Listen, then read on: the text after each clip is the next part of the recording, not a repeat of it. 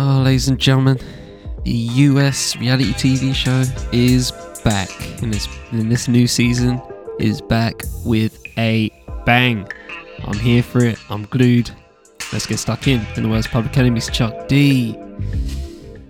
Bring the noise.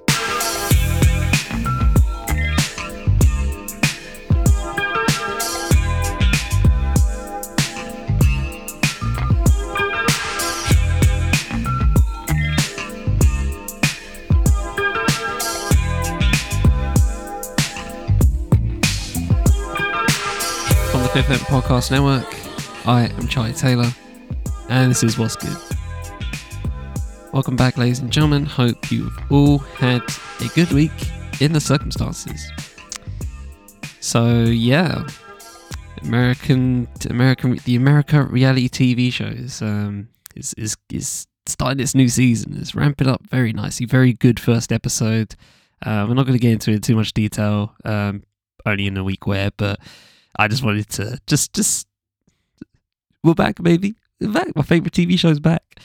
See, last year was very, very UK based, right? And I was just thinking, man, it must be so fun to watch the UK just from afar, just burn down, right? And France has had its own, right, in the past few weeks. It's been very interesting looking at France as just full on protesting and it turns into violent protests, right, and riots in some places, etc. It's very interesting. It's very interesting looking at that. But there's nothing like the American reality TV show. There is nothing like it. There is really nothing like it. It's just so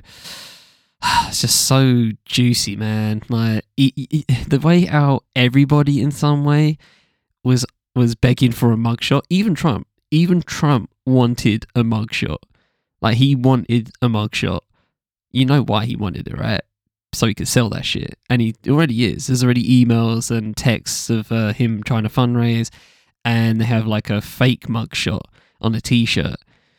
And it's just hilarious. It's so good. The libs want a mugshot, just to, I don't know, parade it around their Twitter sphere.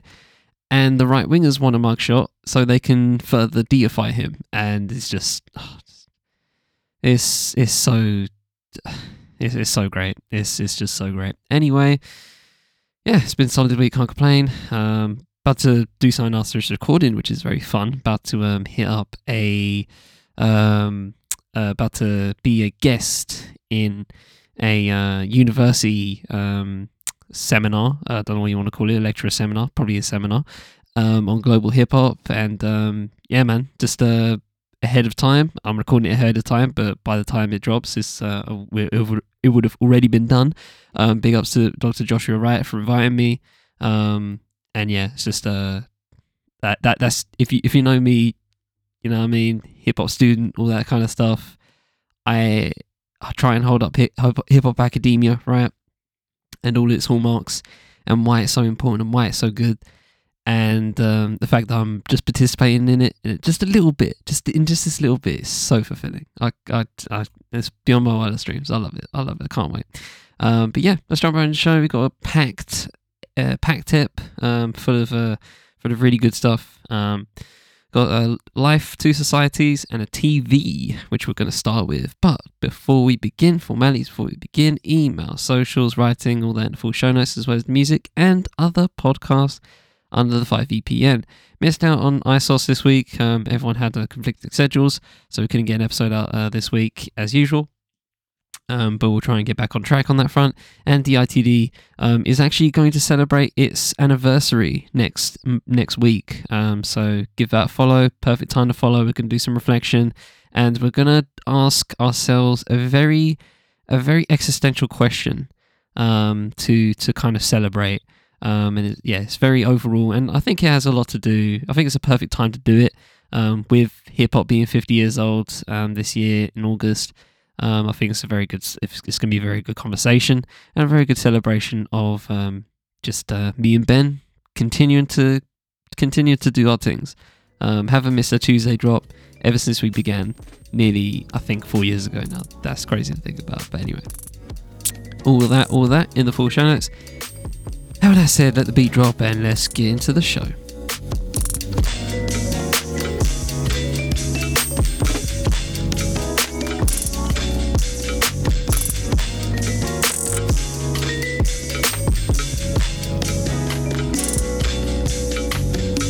In a week where Trump is indicted, Oscar Pistorius and Charles Bronson are both denied parole, Connecticut and LSU win their respective NCAA National Basketball Championships, TikTok is fined £12.7 million for UK data protection breaches, fun, and lastly, Finland becomes the 31st member of NATO.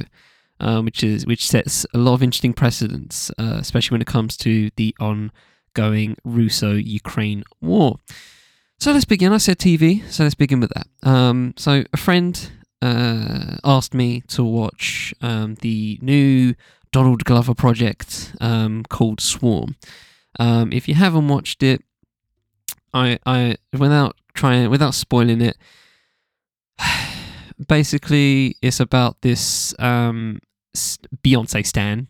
They don't say Beyonce, they make up a fictional Beyonce type character called Niger, and but it's basically about Beyonce, right? It's heavily, it's called Swarm, bees, hive, they mention all of that except actually mentioning Beyonce because legal, right? Don't want Beyonce suing your ass. But yeah, they skirt the limits of that kind of identity using thing going on.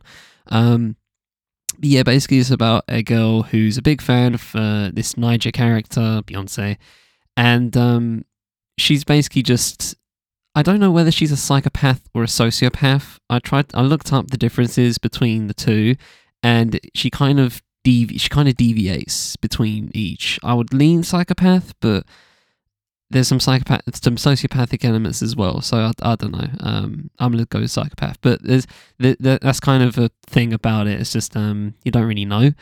But yeah, it's kind of satirical in that fashion. Trying to be overt commentary about stan culture, and it takes it to the extremes where this woman is literally, she's a serial killer, right? And that's basically the vibe. And she's desperate to see Niger, and because I've got a connection with her, stuff like that, as stans love to do. But yeah, but past that, there's something that while I was watching, I was just like, just didn't feel right. There was something about it that didn't feel right. And this article actually, I think, really, I might not read it all, but I'm going to try to read as much as possible because it is kind of lengthy for usual double WG. I would have maybe put this in long read territories, kind of skirts in between. Depends how fast I read it and how much I jump out of it. But I think it's a good place to think about this as an overall without even watching Swarm. If you don't want to watch it, right? If you don't have Amazon Prime Video, I literally had to jack my sister's account just to watch it. But yeah, if you don't have it, then why watch it, right? It's not that great to entice you to get Amazon Prime Video just to watch it. Let's just say that it's not that great. But interesting article I found based on it.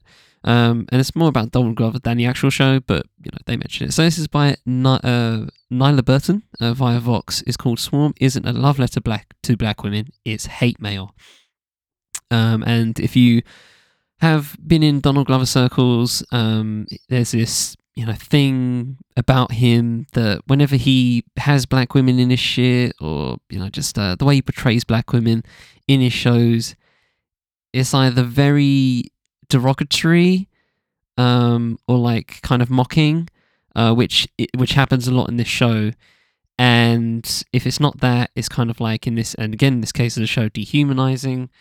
And yeah, just he never paints them in the best light, and I find that a bit weird. Anyway, let's jump by.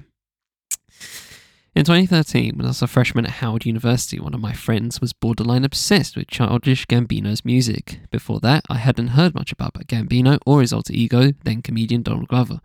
But I was surprised when, in the midst of a conversation praising his artistry, my friend, who is also a black woman, flatly said that the rapper didn't like black women. Something she said was evident not only in his dating choices, at the time rumoured was he only dated Asian or white women, but in his lyrics. Everyone knows that. She said dismissively, with no anger or jealousy in her voice. Now, a decade later, I remembered my college friend's words after I finished watching Swarm, the new Amazon Prime TV show about a black woman serial killer superfan named Dre, played by Dominique Fishback, co-created by Glover, who has since established himself as a talented creator and director. And Janine Neighbours. Neighbours is a N-A-B-R-E-R-S, by the way, not Neighbours, like the Australian soap opera.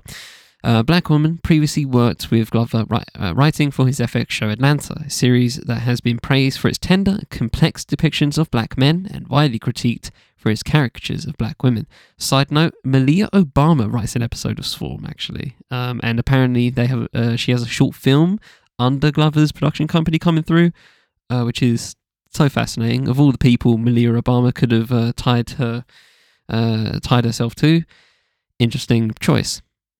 Swarm, with its two-dimensional main character, storyline cluttered with misogynistic and racist tropes and dubious conclusions about black women fandoms, is perhaps the show that, for me, solidified the opinion my college friend expressed a decade ago. Glover's hostility towards black women no longer feels like an allegation, because his work is so obvious, it serves as the archive of this aggression. Glover all but confirmed these concerns when he told Vulture that he had given Fishback very little direction or insight into Dre. She confirmed this in the same article, telling her, quote, "You don't have to find the humanity in your character. That's the audience's job. Think of it more like an animal and less like a person," unquote. Referring to a human being as an it or an animal is almost always a red flag that points to an individual's deeper feelings. And it doesn't feel like a coincidence that Glover, who has continuously been criticised for dehumanising portrayals of black women, would quite literally hinder an actor's ability to find the humanity in a black woman character. Not only did Glover relate to Dre, to an animal, but he specified which one. After dismissing the character of Dre as not, quote-unquote, that layered, he said, another quote, "I wanted her performance to be brutal. It's a raw thing. It reminds me of how I have a fear with dogs, because I'm like, you're not looking at me in the eye. I don't know what you're capable of." With these damning quotes, Glover's misogynoir is no longer subtext, it's canon. Even though Swarm was co-created by a black woman, featuring a stunning performance by a black woman, Fishback, see, I'm kind of 50-50 on her performance as well. I don't know. It's, you know, she's convincing. But I don't know. I feel like she was let down by the lack of direction, if that makes any sense. I loved her in The Deuce. She was great in The Deuce. Loved her in Project Power, that film with Jamie Foxx. That was really good as well. She's been in some good roles, but I don't know. I just don't feel like. I feel like in the pantheon of, you know, psychopaths and sociopaths that have been portrayed in film and TV, this one just didn't click with me. And I don't know if it's because of the Donald Glover subtext, but I don't know, it just didn't. She's not an anti-hero in this. It's kind of just like I'm watching a kind of like a caricature in some way. I don't know. It's just I don't know how to explain it. It just didn't feel enticing to watch her do things, if that makes any sense. You know what I mean? Anyway. And had black women like Malia Obama in the writer's room. There you go. Swarm's misogynoir felt like a deeper, more direct insult to black women than Glover's previous projects. Instead of merely popping up on the occasional lyric or episode, hostility and mockery towards us permeate the show. Swarm is set in Houston, Texas, and follows Dre, a young superfan of pop star Niger, who in the show serves as a cringy mirror of the real-life Beyonce. Dre has two important women in her life, Niger and Dre's foster sister, Marissa, played by Chloe Bailey, and they're fatally intertwined. After listening to Niger's surprise release visual album about her rapper husband Cachet's infidelity, sound familiar, Marissa dies by suicide, seemingly so impacted by both the album and her own boyfriend of 3 months, played by Damson Idris, cheating on her that she cannot live any longer. With Marissa, the object of her psychosexual obsession, gone, Dre starts to unravel. Grief-stricken and kicked out of the funeral by Marissa's biological family, Dre sets out in pursuit of me and Niger. This transforms into a cross-country killing spree, with Dre murdering people. Well, okay, I said I wouldn't spoil it, but here goes the article spoiling it. Murdering people who speak badly about Niger. Who's your favourite artist becomes her villainous catchphrase. Even that, I was just like, can we skip this? Like, the final episode is so kind of disappointing. kind of for that reason, because it kind of, it's like a slower burn of what's already happened. Like, she's gonna die at the end. She's gonna kill her at the end. It's just like, when is it gonna happen? It takes 20 minutes to do so, and it's just like, it's kind of like, get on with it. But I know why they did it, but I don't know, it just didn't hit for me. I don't think it should have been the last episode. If the answer isn't Niger, you're likely to get a lecture on why it should be, and then bludgeoned to death. Dre finds her victims anywhere: her dead sister's cheating boyfriend, blackmail influences, and mechanics in the Twitter comments, her co-worker's white abusive boyfriend, the co-worker herself. Her murders aren't complex. Anyone who isn't against Niger annoys Dre or stands in the way of Dre seeing Niger doesn't tend to live long. This, Glover says, is his attempt at examining extreme fan culture, whose adherents are often referred to as stans, the term originating from a classic Eminem song. I'll return to that later. The problem is that the depiction of stan culture isn't just problematic, it's inaccurate. There are countless issues with Swarm, but perhaps its most glaring one is how it fails to understand or speak truthfully to its supposed subject, employing what feels like irresponsible misinformation. Each episode, save episode 6, which is a mockumentary about Dre's violence, which is probably the best episode out of the bunch. I feel like Donald Glover actually does really well with mockumentaries, and I feel like he should probably just do that instead, because these shows that he has, like Atlanta, just sometimes it just there's something about him, man. Like, I like a few Atlanta episodes, probably a fair few. I haven't seen the most recent season, but there's some good episodes in there, very creative, but there's something about them sometimes that just irk me. Features a facetious play on the classic Hollywood disclaimer, asserting the events in the show as true and claiming, quote, any similarity to actual persons, living or dead, how all actual events is intentional, unquote. This switcheroo immediately feels tired and unoriginal, like what a sophomore year film student might find desperately inventive. True.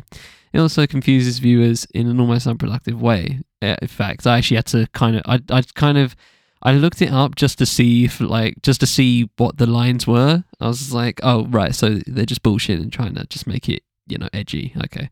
It also confuses viewers in an unproductive way. There were even a few people online who seem to be wondering whether Dre is a real killer still on the loose. And that's why the mockumentary was so good. It was very convincing. I was very convinced by the mockumentary element. That episode was really good. That's why I liked it, because it felt legit. I know it wasn't, but it felt legit. It did a lot of good things on there. But and that's why the last episode annoyed me, because it was just like, the mockumentary was really good, and then you just gave me another episode of just her just killing someone. I'm just like, oh great, what did you do? But none of the events portrayed in Swarm, save perhaps the incidents surrounding Niger Beyonce's husband being unfaithful, are true stories. That hasn't stopped the creators from being coy about the falsity underlying their latest project. Glover has described the stories as true-ish, and said Swarm is a post-truth TV series. Neighbours told Vulture that, quote, the pilot story is a real event and the finale is a real event, and they exist in the world of the internet rumours or a YouTube video or Twitter, unquote.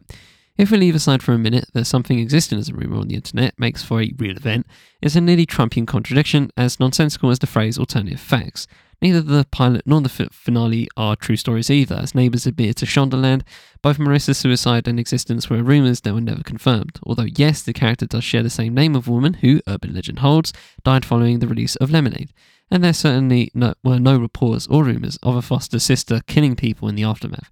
In the finale, Dre, now calling herself Tony, and living as a masculine presenting lesbian, runs into the stage at a Niger concert. In real life, there was a man named Anthony who ran onto the stage during a 2018 Beyonce and Jay-Z concert, but there is nothing to suggest in the real life Anthony was a murderer or a violent person. The plotline most firmly rooted in reality is probably the one where Dre bites Beyonce, but Beyonce was allegedly bit by an actress, not a fan. Shout out to Tiffany Haddish.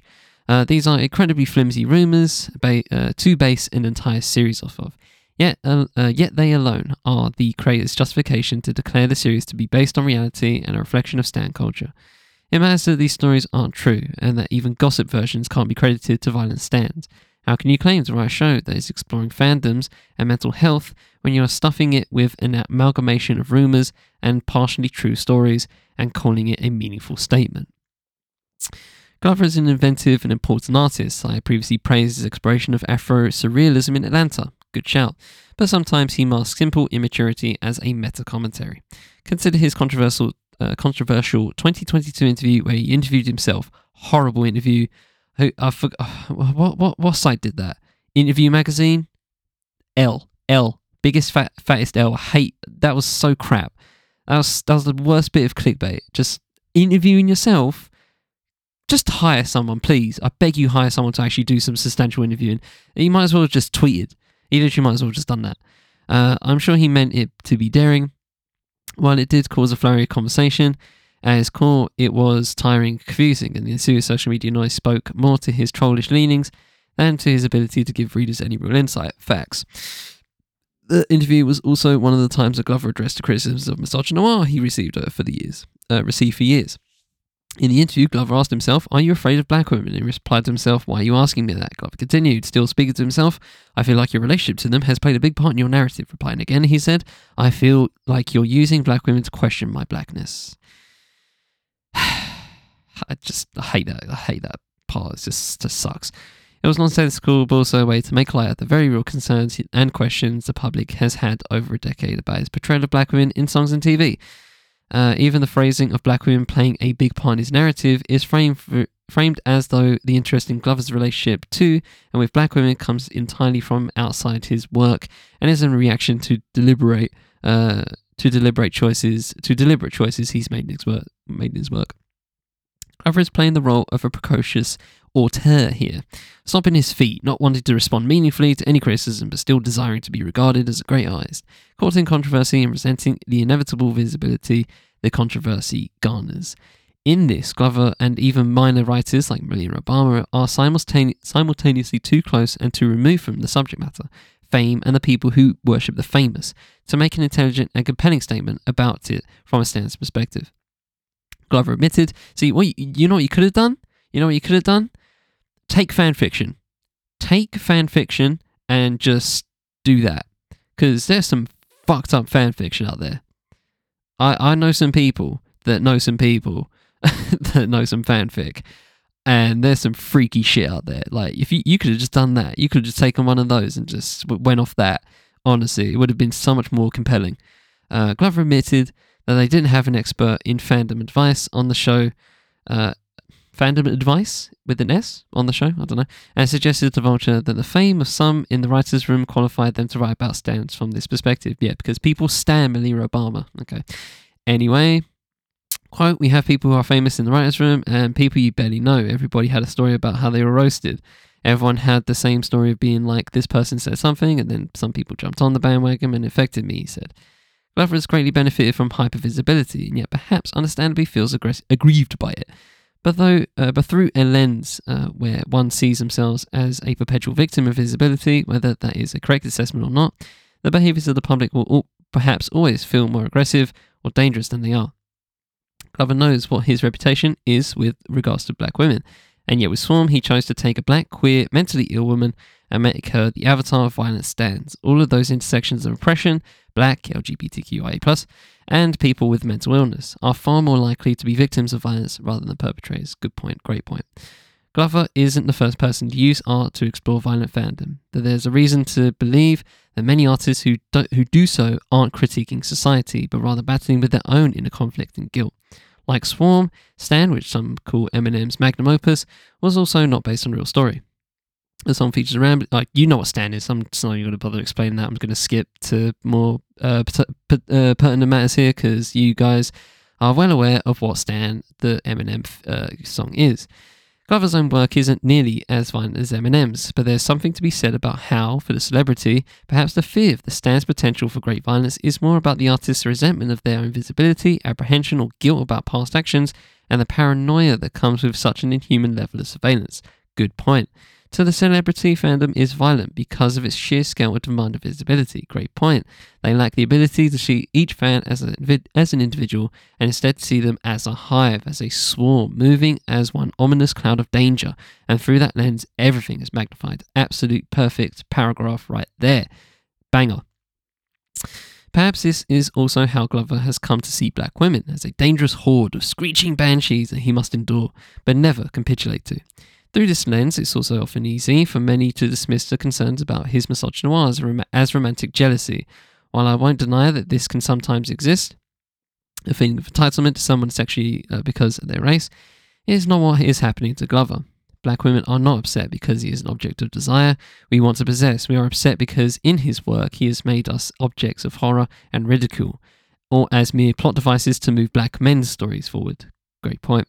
A disclaimer of my own. I am not a member of the Hive. I tend to listen to Beyonce's new album about a week after everyone else, and yet I struggled to articulate what felt so hostile about Glover, supposedly a friend of Beyonce's according to neighbours, using the momentum of her upcoming tour that honours black queer music to portray a black queer fan of hers as a murderous quote-unquote dog. Even the image of Beyonce that Niger has been cast in feels more like a mockery and less like a respectful nod. No effort was made to distinguish Niger from Beyonce. The literalism is lazy writing, and ironically makes the portrayal of Ring false, since Niger captures all the aesthetics and mere facts of Beyonce's public life, but almost none of the elements of why black women enjoy Beyonce's music. The political and racial significance of Lemonade is stripped here, removing the black southern specificity of the album and how it explored generational trauma, slavery, and police brutality. Which is very interesting and kind of disappointing coming from someone like Glover, who's delivered, something like, Because the Internet, which is, which is dense in some ways. Maybe not Beyonce level dense, but dense. And stuff like, fucking hell, what's the other album? With Me and Your Mama and Redbone on it. Why have I forgotten what that name is? Anyway. You know what I'm talking about, the one with the mask, one with the funny enough, the black woman on the cover. By casting Niger's album Festival, it's just an album about infidelity. The work of real life poet Warsan Shire, who penned the poems that accompanied Lemonade's visual album, is also erased here. Provocative, haunting, and sometimes disturbing, the Somali British poet's work is arguably some of the best we've seen from a black woman poet in decades, and bore no small weight on the intensity with which many black women, including myself, identified with Beyonce's 2016 album. I did not know about Warsan Shire's poetry. I should get into that. Still, no one is required to pay homage to Beyonce. She is not scared. However, why would a friend and peer construct a poorly made parody of what was, according to every indication, an incredibly personal album exploring fidelity, generational trauma, miscarriage, and motherhood? I have no intelligent insight to offer, but this, it felt low and mean. I'm gonna see what I could do in terms of skipping, because I want to kind of just get this finished. Okay, let me go for the last paragraph. If Swarm, I've left literally 3 paragraphs out of it, but that's all I've omitted, so get spinning on that if you want to get spinning. Last paragraph. If Swarm is a love letter to black women, it is the kind of love letter you report to the authorities to receive a restraining order against the sender. The kind of worrying letter sent by a fan who doesn't really understand the artist, and if Glover doesn't understand black women or fan culture, perhaps it's best he refrains from writing about either.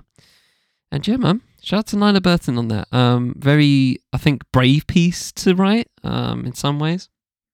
I feel a lot of the commentary for this show has been relatively positive, and this is the only genuine critique. I was actually originally going to title this Swarm, on the episode title, but I might just put Donald Glover instead, because I feel like it's more about obviously Glover's artistry than anything else. But yeah man, shout out to Nyla Burn, really good piece.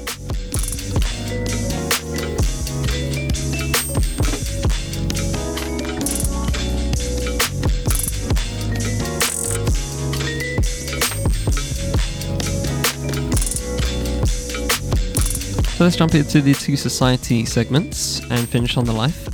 This one is all about the crackdown on NOS, hippie crack, nitrous oxide, all of that stuff. Fun fact, I never actually tried it, and I never felt the need to. I've been around people that have tried it. I've been around, I know people that have tried it. I just never saw the hype.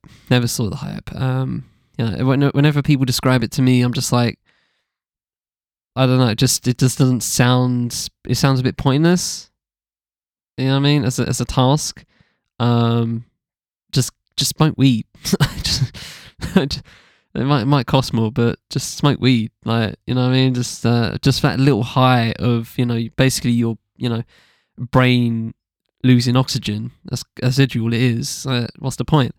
But it's been reverted or resulted into another good old moral panic, and now there's a crackdown on it by the government. But there's a bigger, as Miss Moya Lothian-McLean of Novara Media claims, there's something bigger to this, and I wanted to get into it. So this is called "The Crackdown on NOS Isn't About Antisocial Behaviour; It's About Social Control." Ooh, social control. That's deep. Let's jump home. "Hippie crackdown," screamed Monday's Metro front page. Editors wheeled out the creaking pun in reference to the government's looming ban on nitrous oxide, now more commonly referred to as NOS than hippie crack. The policy made headlines everywhere, as intended, heralding the launch of Rishi Sunak's Anti-Social Behaviour Action Plan, which harks back to the dark days of hoodie panics and full-blown punitive populism. Remember ASBOs? That was fun. Alongside the chavs, great word. I miss chavs. I miss saying the word chavs. You fucking chav. Great word to use. Alongside the further criminalisation of NOS, it includes new powers to wield against nuisance begging, fast-tracked evictions, and the rollout of questionably executed community payback initiatives.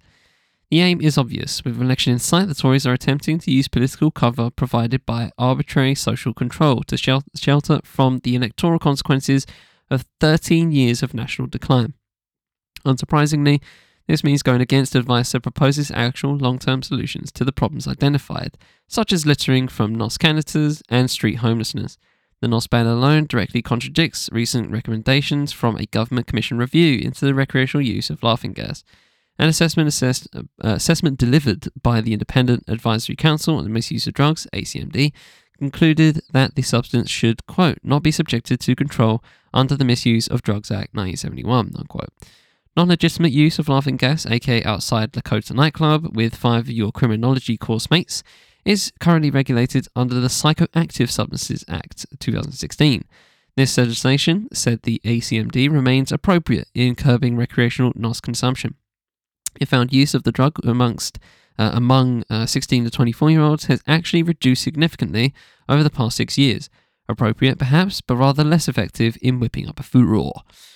A ban on NOS. I love it when the government, a government commission review, says something logical and common sense and makes recommendations based on said common sense, and then the government go, you know what, gonna do the complete opposite. I just love it.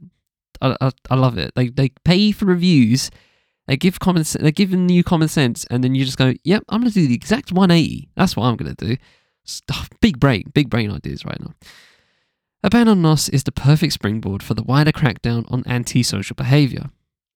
It's a drug, tick, primarily used by young people, tick, often in public areas, tick. And then there's an adjacent litter problem, gigantic Middle England tick. That's so great. That's so great. I do love Moya's writing. It's very, I don't know. It's her occasional comedic elements are just spice it up nicely. You know what I mean? Like the rest of it's very, well written, serious, and then just gigantic Middle England tick in brackets. Just things like that. I love it. It keeps me engaged. So well primed is NOS to be hijacked for punitive ends.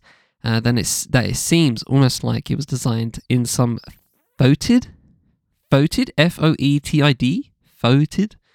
I've never heard that word before. It's interesting. Tory strategy bunker. I'm going to look that up. I want to know what voted means. Voted, feted. I've. This is a struggle. Bloody hell. Okay, here we go. It's smelling extremely unpleasant. Okay, fetid. All right. Okay, right there you go. Extremely unpleasant. There you go. And the debate raging around is prospective prohibition helps obscure some of the more morally repugnant pledges made by Sunak's plan, which essentially seeks to reframe vulnerable people who dare to exist in public view as the enemy of social norms. This positioning is made clear in the introduction of the plan, which defines antisocial behaviour as, quote, a disturbance or disruption to the normal order of things, unquote. Who dictates what is considered normative isn't touched upon, of course. Instead, boasts a strategy £160 million will be devoted to tackling the likes of people, quote, causing harm and blight while begging, and antisocial tenants, unquote. Meanwhile, no word yet on that no-fault eviction ban that was promised in 2019. Quote, "No one should be criminalised for simply having nowhere to live," opens a section that details in full how people will be criminalised for simply having nowhere to live, begging that causes nuisance or distress. Presumably distress refers to that experienced by the genteel public and not the person on the street asking for a quid, will be prohibited. Police and local authorities will also be handed new powers to address rough sleeping, because that's what the police need. More powers. That's what they need right now. They need more power. And not breaking up of the Met Police. Here we are. Police and authorities hand new powers, address rough sleeping and clear debris, tents, and paraphernalia that can blight an area. Oh, so basically what LA's doing. Love it. AKA the makeshift homes created by people forced into street homelessness. There's also exciting new delineation made between those who are considered genuinely homeless and people who also are homeless but have annoyed a passerby in some manner, thus rendering them liable for punishment and exclusion from support services. Even aspects of the Antisocial Behaviour Action Plan, which ostensibly sounds less punitive, such as the concept of community payback, whereby offenders do community work instead of facing jail time, are revealed as penal and incoherent on closer examination. In fact, community payback bears closer resemblance to chain gangs rather than any sort of restorative justice. Emphasis is placed on the public nature of the punishment, right down to the high-vis vest that will be worn by those carrying it out. What's more, while the plan envisions, perfect, thank you, a system whereby those sentenced to community payback will be working within their local areas, addressing offences committed there, such as cleaning up graffiti they are responsible for. The reality is very different. As enacted under the Tories, work under the policy, which has existed for years, is often unmoored from the community impacted by the initial offence. In 2014, Tracy McMahon observed that it is often carried out far from the actual community the person lives in. In addition, time wastage was a huge issue. Quote, "The majority of time is spent waiting around to be collected by the van to be transported to the area of work," she recalled. Since then, cuts to every aspect of the criminal justice system, from frontline policing to probation service staff, mean issues like the ones McMahon highlighted will only be exacerbated. As such, we have to ask who is exactly going to be enacting the various pledges that make up the plan. Much of Sunak's vision relies on the police as enforcers, despite a 35% decrease in police reports received about antisocial behaviour since 2012. At a time when policing in England and Wales is mired in crises both practical and existential nature. Thank you, Miss Lothian McLean. Even for pro-police camps, the extra burdens of community policing demanded by the plan is practically unworkable from the word go. As neighbourhood officer numbers have been culled by austerity. But for those of us who don't believe that more policing, or policing at all, is the solution to the issues bundled under the banner of antisocial behaviour, other concerns arise. As the plan is explicitly outlined, it is the most disadvantaged and powerless, the young, the homeless, the already socially alienated, who will be disproportionately penalised by this, the last word in curtain twitching. We know the tragic consequences of criminalising these demographics. Just last week, the Children's Commissioner released a damning report that found children as young as 8 are being strip-searched by police across England and Wales, often without even the meagre mitigations to make the practice less traumatising, impossible, carried out. The same goes for the other groups who sit outside the boundaries the Tories are redrawing around socially acceptable behaviour. Not once in the history of this country has punishment worked to generate a more unified or cohesive society. But that's not really the point, is it? As with much of the current government policy, it's less about reality and more about tapping into a rich theme of primal fear, loathing, and English conceptions of what is proper. And whether or not it actually delivers the Tories the polling boost they seek, the rhetoric, and it hasn't, by the way, to Labour of kind of steady double-digit lead at this point. Again, subject to change, of course. I'm never going to know what's going to happen with these lot, especially when people vote for Tories just because. Hate Labour. Alright, okay, so, well, anyway, don't want to get into that. And whether or not it actually delivers the Tories' polling boost sake, the rhetoric is already taking root. In a two-party system, if the opposition are picking up your points, it doesn't matter if you lose the battle. You've won the war. And with Keir Starmer sounding off about life-ruining cannabis smoke, that was so hilarious. Best fucking quote of the year. Just fucking weed smoke. Oh no, weed smoke. While promising to outflank the Tories on tackling antisocial behaviour, the bait has been swallowed. The only question is, what would they call ASBOs this time round? There you go. Fucking perfect. See? I love this woman. See, I said at the start, I said, she just caps it off so fucking perfectly. Miss Lothian McLean, salute to you, madam. Absolute fucking baller fucking article. Balling.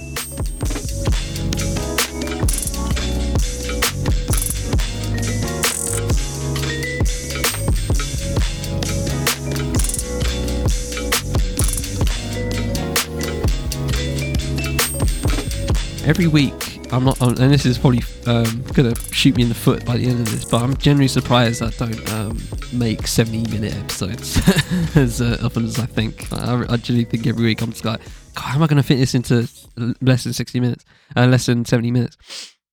But anyway, we're getting there. See how it goes. Let's continue. We have an interview. This is with Linton Kwesi Johnson, father of dub poetry. Has spent decades writing. In various forms, obviously poetry most notably, just about the ills of Britain.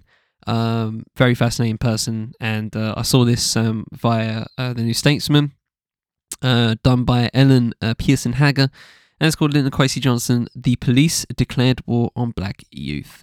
So let's see what a guan, shall we?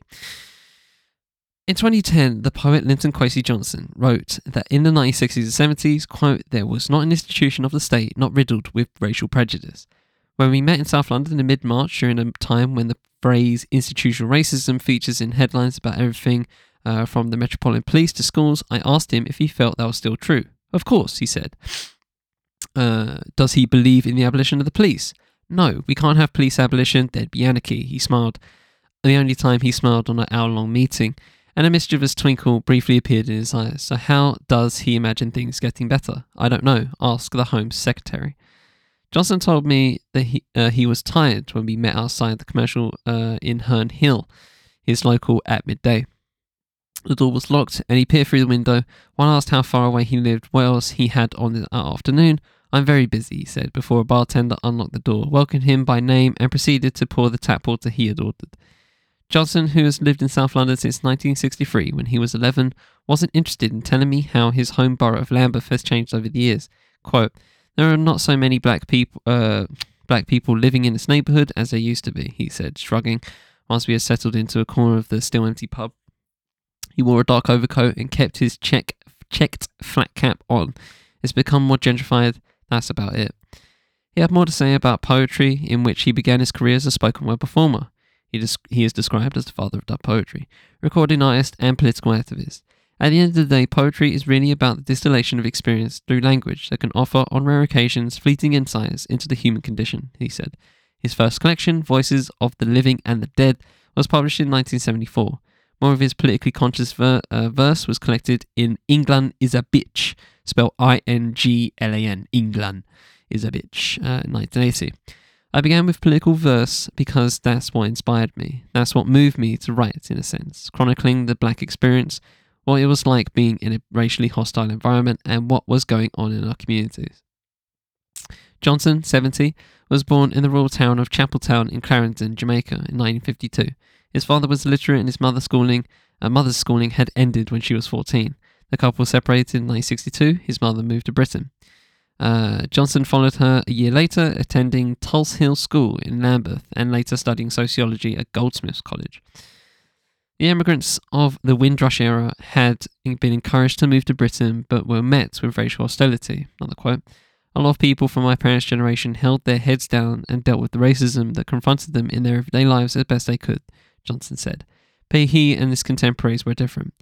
We were what I have called the rebel generation. We weren't as passive as our parents. We'd been to school here, some of us had white friends.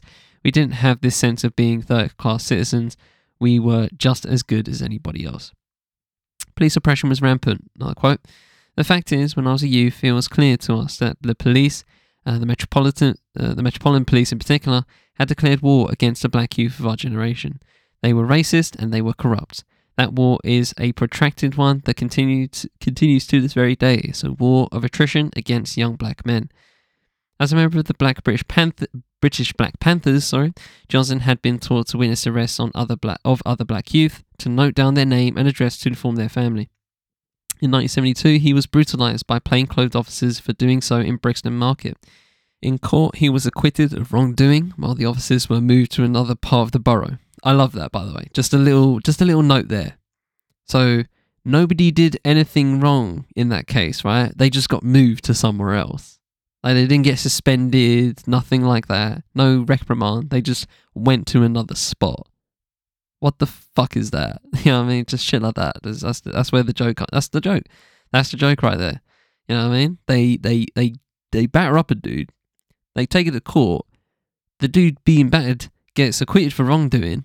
So ergo, the wrongdoing was on the police's side, right? No, because they didn't get punished for it. They just got moved somewhere else. Brilliant. 50 years on, his grandson is still regularly stopped and searched by police. As a young man, Johnson found solace in reggae music. He was both a critic of the genre, writing reviews for Melody Maker and Race Today, and part of the scene, performing his poetry in patois over dub music played by Dennis Bovell, I think it's how you say Bovell, and his band. It wasn't just good music to dance to, he said. It gave us a sense of identity in a hostile environment where we were being othered. We fell back on our own cultural roots. Reggae music was like the umbilical cord that kept us connected to the land of our birth, or our parents' birth. Reggae music at that time was the most socially conscious popular music of any genre anywhere in the world. It was the nexus of a cultural resistance. Great advert for reggae music, by the way. That's literally exactly how I think about it. Amazing. In 2001, Johnson was invited to compile a selection of his poems for publication in the Penguin Modern Classics list. He was the first black poet and only the second living one to be included. Guardians of the canon of British poetry were critical of the decision. Did he care to be invited in? Not in the slightest bit, he said, straight-faced. Johnson writes about the experience in Time Come, a collection of criticism, political reflections, and autobiographical essays that spans 1975 to 2021, as well as his friendship with John LaRose, the activist and founder of New Beacon Books, the first specialist Caribbean publisher in Britain. But he didn't want to get bogged down in conversations about his place in the literary landscape. I don't wanna, he paused. Art was there. More importantly, we organised ourselves, we agitated, we demonstrated, we campaigned. We fought for justice in the courts, we fought against dumping our children into schools for the educationally subnormal. We fought for equity in wages and all this sort of thing. It wasn't just, the youngsters, the children of immigrants, decided to write political poetry. Johnson, alongside LaRose, was one of the organisers of Black People's Day of Action of 2nd of March 1981. Thousands of people gathered together to demand justice for the victims of the New Cross house fire of that January, in which 13 young black people had died. And you can also peep that story. I did a story on the anniversary of it, I think, a couple of years ago on What's Good. Just search up New Cross fire. Hopefully it should come up wherever you're listening. Quote, we couldn't just sit by and do nothing, he said. There was no outpouring of sympathy from the white communities. There were no messages of condolences from anybody in authority, from the Prime Minister or the Queen or whatever, who were subjected to horrendous acts of terror. In April that year, the Brixton riots, clashes between mainly young black protesters and the Metropolitan Police, marked a height in racial tensions. Johnson wrote about the event in his poem, The Great Insurrection. Okay. It's spelled INSOHRECKSHAN. I just had to double take for a minute. I was like, what the fuck is that word? Insurrection. That's great. That's great. I love it. Shit like that. I love it. Which appeared on his album Making History in 1983. It was in April 1981. This is lyrics, by the way. It was in April 1981. It's obviously spelled, in Brixton, Brixtan, so just go with me here. It was in April 1981, down in the ghetto of Brixton, that the Babylon them caused such friction, that it bring about a great insurrection, and it spread all over the nation. It was truly an historical occasion. There were similar uprisings, high points of rebellion in Handsworth district of Birmingham, and in Tottenham, North London in 1985. Reverberations of these uprisings are still being felt. Johnson said in the riots that followed the fatal shooting of Mark Duggan by police in 2011 and in the Black Lives Matter movement, which he found quite encouraging just to see that these youngsters have taken the mantle. There has been some continuity between the generations. There is still some progress to be made. Violence has not abated, but Johnson's rebel generation changed the experience of black people in this country for the better. Quote, "That's a significant point I'm trying to get over to you," he said, insistent. "We've changed England, and in a sense, we've changed ourselves as well. Through our struggles, through our organising, through our building autonomous institutions, and through our uprisings and insurrections. But as I said, the struggle continues." So yeah, there's Time Comes Selected Prose by Linton Kwesi Johnson he will be in conversation at Cambridge Literary Festival on 22nd of April. So if you want to get tickets, go for it. And yeah, man, I found that generation so fascinating. Just Linton's just a generation is just so fascinating to me. I think my pops was kind of just a little bit. I mean, he was aware of all of it, obviously, and he's been done hard by the police. He told me a story once of how he got arrested because they thought he stole a camera he had, and my mum actually had to get go to my nan's spot, my pops' mum's, and basically get the receipt, go to the wherever he was being held, and provide the evidence. So he's been through that, but he's never, and while he's aware of it, and we've had conversations about just how he's been treated over the years by the establishment. It's never come to the point of any of that rage. And I find that interesting of how I don't know why that just all of this always comes back to my dad and just how he thinks about it. And it's different from others, right? And people have their own thoughts about everything. But I always feel akin to someone like Linton, and just having that awareness at least. If anything, I'm going to at least have that awareness, and I feel like that's more than most people these days. And to provide awareness to a lot of things is always a first step. Definitely, it's a first step, not the last step, but it's a first step to progress, and that's for sure.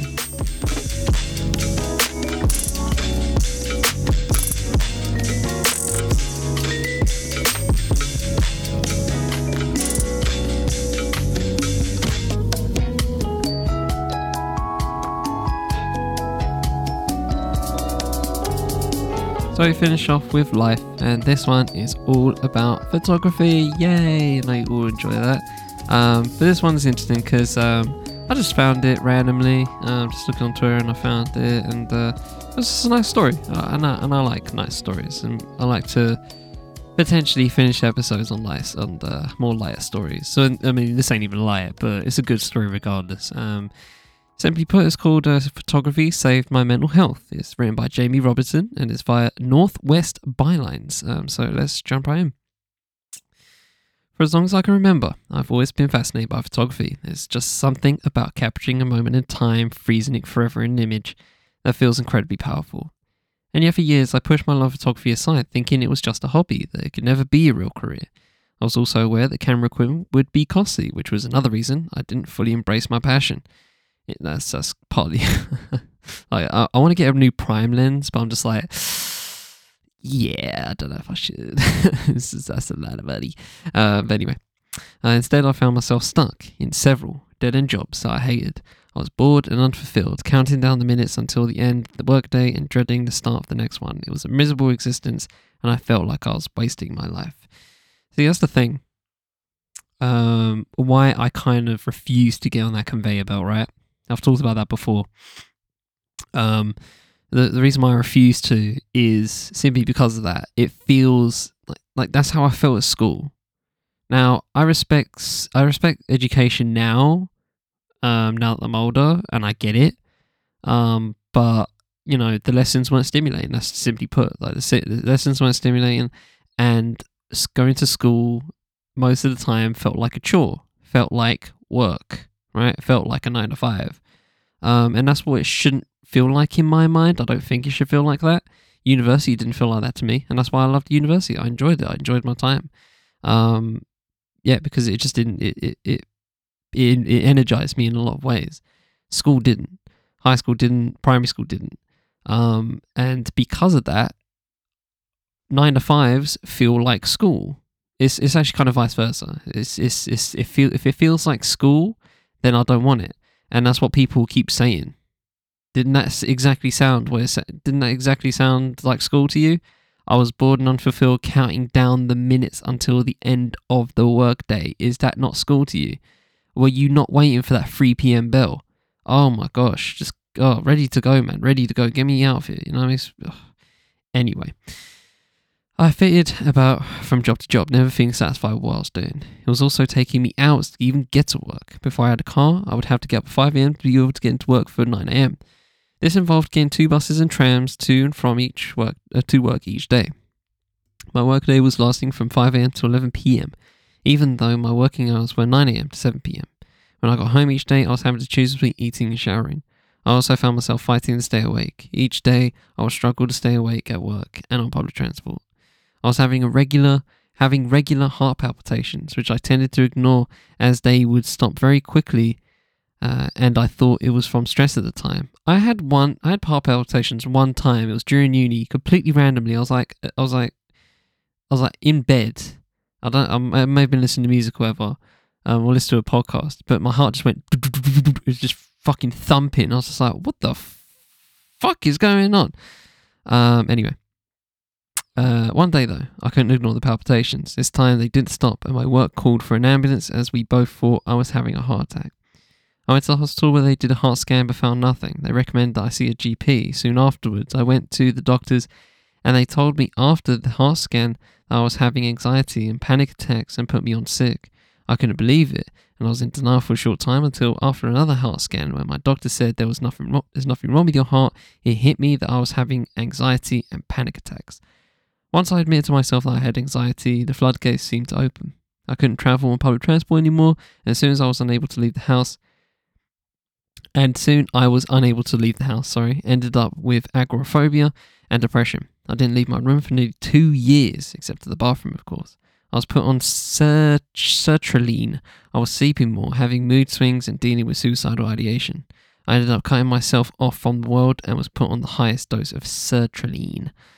Fast forward to a few years after that, my dad started to drag me out, and my sister gave me a camera around the same time, so I started to take photos on walks with my dad. This helped me to get out of the house again, come out of my shell and open up. I started to remember why I first liked photography, and I began to explore different ways of playing with cameras, portraits, landscapes, different settings. Each day, I enjoyed taking pictures more and more, and having a camera in my hand helped me forget my problems. But the more I took pictures, the more I realized that photography wasn't just a hobby for me, it was a passion.